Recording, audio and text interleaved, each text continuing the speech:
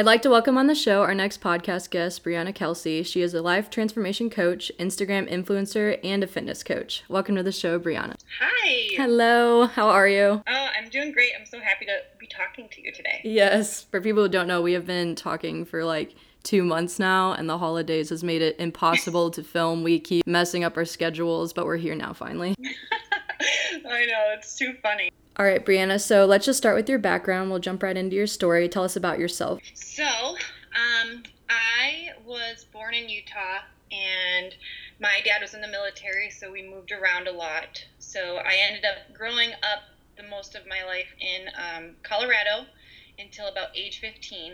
And because my dad was in the military, he was often overseas a lot, so he wasn't always around during my childhood. He would be gone for years at a time.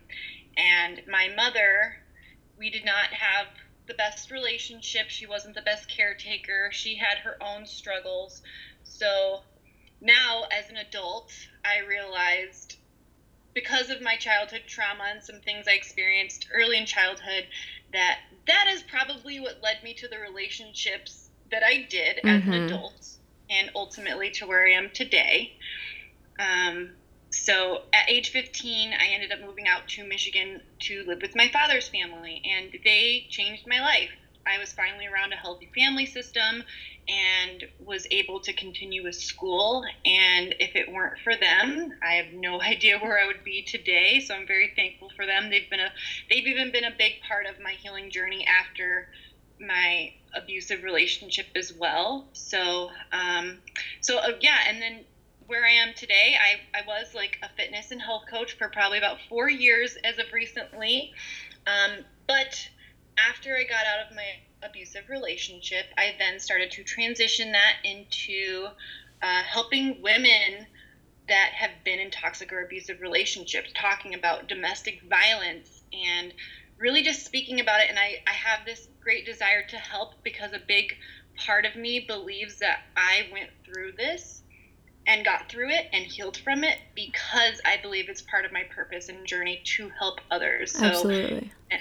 Yeah, so that's what I'm doing in my business now, and I love it. I'm just recently through my first program with helping women with it, and I'm just seeing major changes in them, and it's so fulfilling and so great to be able to see these women change their lives around after they've experienced such terrible things. That's amazing. So it kind of led you to almost a career field or a hobby for yourself, just to help others. That's kind of like my story as well. Yeah, absolutely. I think that when something like this happens in your life, it's hard not to want to help others. Yes, and connect to those. Absolutely. You have that empathy. You know how hard it was for you to get out of, you know how hard it was for you to experience it. So, and it's a big part of you. Yes. And so you kind of touched on your abusive relationship. So you moved out to your dad's house. Or in what state was that? Did you move states? Oh, yes. I'm sorry. I moved to Michigan, which is Michigan. Okay. So you were 15, 16. And so that means you're starting high school then. So did you meet your abusive partner in high school, or was that later on? No, that was actually later on. But I did have a series of pretty unhealthy relationships leading up to that, which gradually got worse and worse until I got the apocalyptic sized one that I had just recently gotten out of this last time. So I see. How old were you then? And could you explain to us who it was and how did you meet him? Yes. Okay. So I met him when I was, I believe, probably about 27 years old. I'm 31 now. We were together for almost 3 years. He was in my life for at least 3 years. And how I met him was when I was starting my fitness journey and getting into health coaching. I was working as a personal trainer at a gym, and he was somebody that came to work out at that gym. And he was very good looking, very like mysterious, like he's the type of guy that caught your attention. And I thought he was very attractive. And so one day he just started talking to me, and I was like beside myself. I was flabbergasted. Oh my goodness, this charming, handsome man like wants me, like, oh. So yeah. So, and I was actually previously in a relationship when I first met him, but that relationship was kind of going downhill and our connection was dwindling and I wasn't really into it anymore. I didn't feel I loved him. So I was at a crossroads. I had this man that was showing so much interest in me and like flattering me, and I was in this relationship with somebody where it was kind of falling apart. So when after I had met my ex, my now abusive ex, I very easily transitioned from leaving my relationship that was not very exciting and was not very fulfilling Of course. to this new exciting man that was showing me all this attention and affection, and I was just excited. Yeah, and I feel like that's a common thing for girls, especially when we're not feeling a relationship. That's when you find a new person, because you're almost like exposed, like you want something new and exciting, like you said. Yeah, absolutely. You're like craving that affection, and we all know that have been through this. Like my ex was a narcissistic sociopath, so we all know that they're very charming. Their love comes off as very intense in the beginning, like Yes. a lot of idealization. And for a person that's not getting that right now, and also, which I found out later about myself, just has really low self-worth, that makes you feel special. It makes you feel loved, and that's part of what pulls you into them, is their ability to make you feel like you are it. Absolutely. I couldn't agree more. So in the beginning of your relationship, how was it? How was he in the first 6 months? Okay, so pretty much for about the first year, it was about the same. More problems ended up showing up later, but I would say in the beginning, it was okay. It wasn't like, I didn't have like extreme love bombing from him, but like I said, with his words, he made me feel so special and like I was the girl for him, and he finally had found the love of his life, and like I was just amazing. So he, with his words, led me down this path to making me feel like this was my one. However, his actions a lot of the times like didn't align with his words, and so he often really left me feeling confused, and where I honestly like always felt like I was in a state of like not knowing where I stood with him.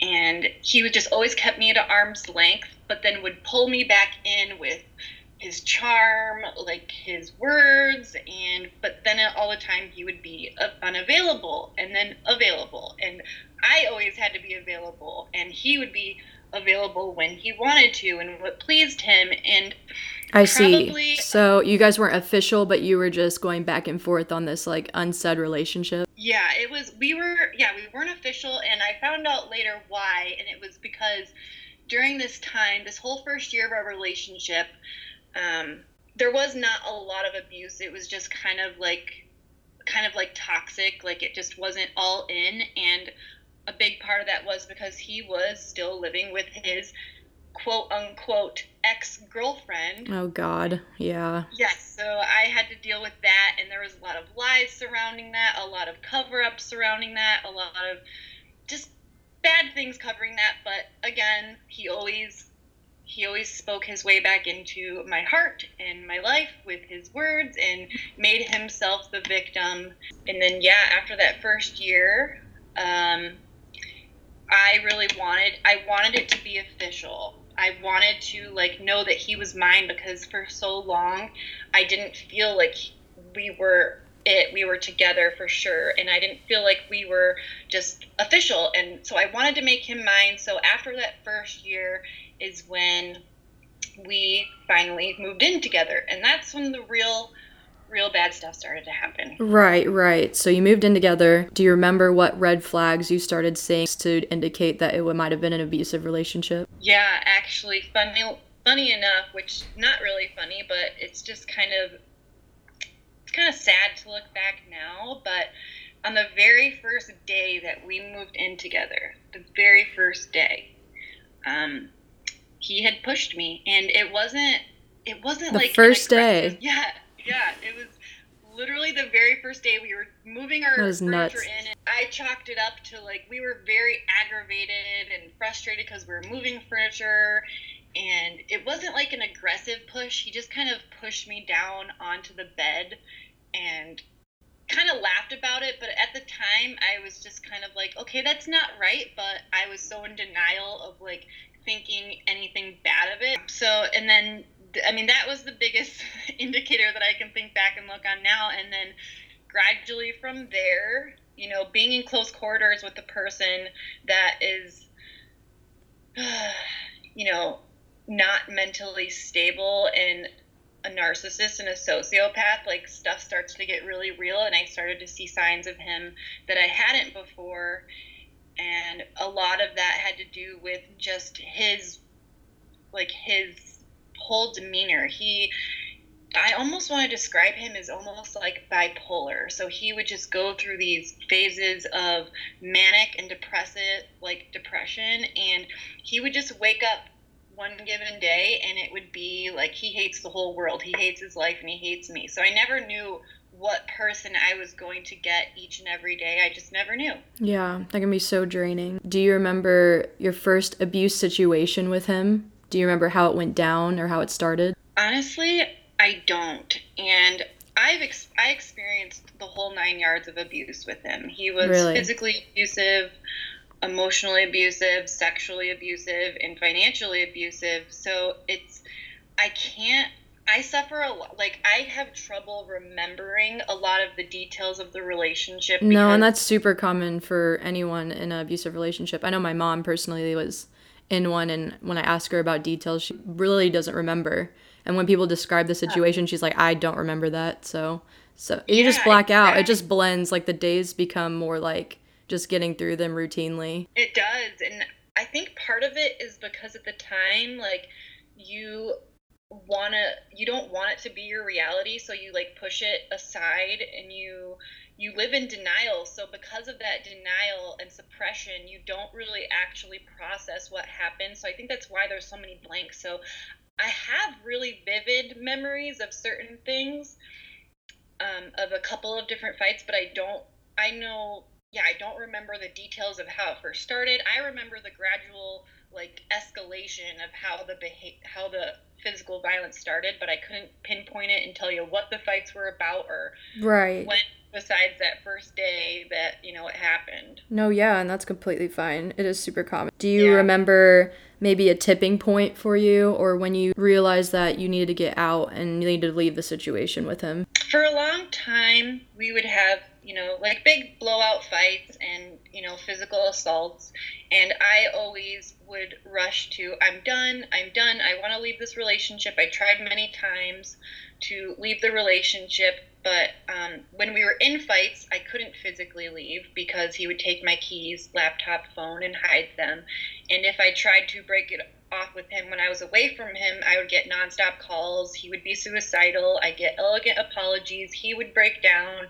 So it was really hard to leave. But and I mean, as you know, like it's really hard for women to get out of this situation, not only emotionally but physically break away from this person is really hard due to the lengths that they will go through to get to you. And they've mastered that manipulation. It's almost like an art to them. They have it pinned down and they have your emotions pinned down and your weaknesses to get you back. I know, and at the I'll tell you this, like at the end there, like there was a series of like near the end of like the biggest blowout physical fights that we had, and it started with the first time that he had hit me in the face. And that was like, I would probably say that was the beginning of the end. He had hit me in the face one time and he had knocked me out, and he left like the whole, I can't remember if it was the left or the right side of my face, just bruised. And after that fight, I had, you know, I felt like I was in a movie role. Like I had to convince my capturer that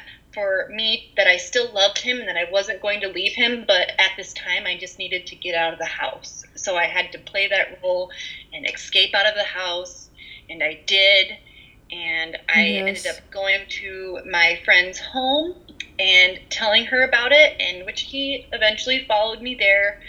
And, you know, I stayed with her for the night, and I went back after that.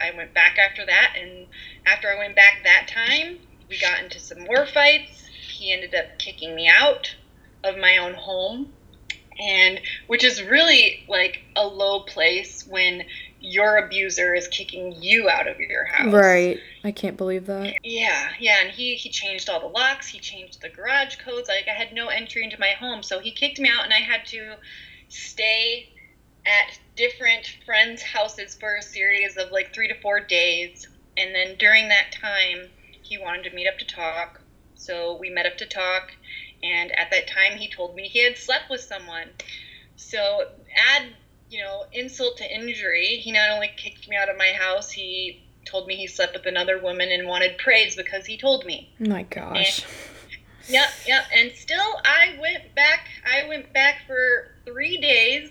I remember I went back for 3 days, and then he had told me he had kicked me out again. And because he kicked me out, because I was dangerous to be around for him, so he kicked me out again, and I told him, if you kick me out this time, I'm leaving for good. And he did not like that. So when he felt I was leaving for good, he reacted again, and he then hit me in the face again. And at this point, he he was unpacking my things as I was packing them up, and he broke one of my self-tanner bottles, and when he broke it, I picked it up from the floor, and he grabbed it and smashed it in my face and cut my lip up, and then proceeded to dump the remains of the self-tanner all over me. It was a mess, and after that was the very last time that, I don't know how I even managed to get out that day, but I did. And I got out of the house, made it to my family's house, and from that point on, I ended up telling my family, and that started the process of me escaping the relationship and them helping me get out of the house. That is insane. The whole abuse situation and escaping it finally. What was your life like after that? So after that actually was like the beginning of the craziest stuff. So after my family helped me move out of his house, I have a whole family of lawyers, so they really wanted to move forward with legal action. Right. And I wasn't ready to at the time. Like, it's at that point, like, you're still trauma bonded. It's already too much handle leaving. Yeah, it's very overwhelming. Like, I just had left the situation. Like, my stance on it was, I just want this chapter of my life to be over. I can't continue. I just need to, like, get away. And so I didn't pursue legal action right away. And so I continued to live with my family at that time, and during that time, he still continued to keep in contact with me. He still sold me this fantasy that we were going to make things better, and he was going to make everything okay, and everything was going to be all right, and we were going to end up together. And because I was still in contact with him, I was still vulnerable to his manipulation. I believed him, and we just continued to remain in contact, and I saw him a few times after that. And at this time, he was also telling me that he was getting therapy, he was on new medications, he had a spiritual awakening, and he was just a totally different person. Like, he was amazing. So I'm like, oh, great, he's finally getting the help that he needs. Maybe this will work out. And, well, again, I was proven that he is a manipulative liar, because slowly I started to build up strength at this time. Like, I was talking to him less and less. I was farther and farther away from him. So slowly I was starting to, feel freedom and feel what it's like to not be in a toxic and abusive environment. So I was slowly gaining strength and independence. And so I slowly started separating myself from him. And, eventually I told him, like, I don't want to talk to you anymore. Please stop calling me. I don't want to have contact with you anymore. And he never respected those wishes. He still continued to contact me. And, but I was healing at this point. I had started my healing journey, and I was just getting stronger and more, getting to know myself better and building like a new life for myself. And then, so as I'm doing great and I'm living my life, and he's still trying to pop in and out of it every now and again, I decided to share my story on Instagram, because I already had my platform from my like fitness coaching and my like bodybuilding days. Yes. So I shared my story on there, and just kind of gradually told people, this is why I haven't been here, because when I was with him, I slowly started inching away from my business. I stopped showing up online because I totally lost myself. I was depressed, and I just couldn't show up on Instagram like normal because I wasn't myself anymore. Of course. So I told people, what had happened, and that was great. It was feeling great. Like, everyone was, very happy that I shared my story, and I felt so much better about it. And then the day after I shared that story, a girl pops up in my DMs, and she sent me a few photos of some injuries that she had and said, just wanted to reach out to you and ask you by chance if this post is about my ex-boyfriend's name. No way. Yeah. So that was like a huge shock to the system. Oh That my was gosh. like, I believed that he was getting better, or at least I wanted to believe that he was getting better. And since he was still pursuing me, I had no idea that he had another person in his life and was seeing another woman. But come to find out, she was almost basically living with him, and they met 5 days after I moved out. What the hell? I know, it's like blows your mind, like how much. And she was following you. Yeah, and what breaks my heart is that she said so many times to me that she wanted to reach out, but she felt embarrassed. Oh my So goodness. if I would have shared my story earlier, she could have gotten out of the relationship earlier. Or if she would have reached out earlier, she could have gotten out of it. But, I'm just thankful that she reached out at all, because basically from that day on, she never saw him again. Thank God, because it was getting to the point where his behavior was near fatal a few times with me, and his behavior had increasingly gotten worse with her from the story she was telling me as well. And hers was just expedited because she was only with him for about 6 months or so, like that. That makes me sick. Honestly, it's just a sign that she was following you and then reached out, and then it ended up helping her in the end. That's amazing. I know, that's the beauty about social media. That right there is such a great example. And even including her, there's been other women that have reached out to me too and have said, I've just realized I'm in an abusive relationship. What do I do? Your story's helping me so much. Just a side note that social media can be such a beautiful place and can make things like this happen when you can make connections with people so quickly. Oh, it's amazing, yes. And even with my Instagram and the podcast, it's every week you're just getting messages from women who they literally just want to talk. They just need someone to help relate and connect them so they can make decisions. And there's not many people out there that you would feel comfortable talking about this stuff with. Social media is a beautiful thing. You can just do it online and feel at home with the person you're connecting to. Absolutely. And a lot of these girls don't have anyone to talk to, or they feel they don't have anyone to talk to. So it is pretty cool that we can, and that's another reason why I'm talking about it online, because I know how badly these women need help. And I wish that I would have fallen into more information about abuse when I was in it, because when I was in it, I didn't even associate it with abuse, even though he was physically hitting me. Now, fast forwarding, what advice would you give to those who have trauma right now? Because anyone who's been through abusive relationships around them has trauma. What would your advice be for that? The biggest advice I would have for people that have experienced trauma, in an abusive relationship or toxic relationship of any kind, is, first of all, the word trauma scares people because they're like, I haven't experienced trauma, but trauma can be so simple and small, and it's simply defined, it's just something that's overwhelming to your emotional state that you can't handle at the time. Absolutely. And I think the biggest advice I have for people is to first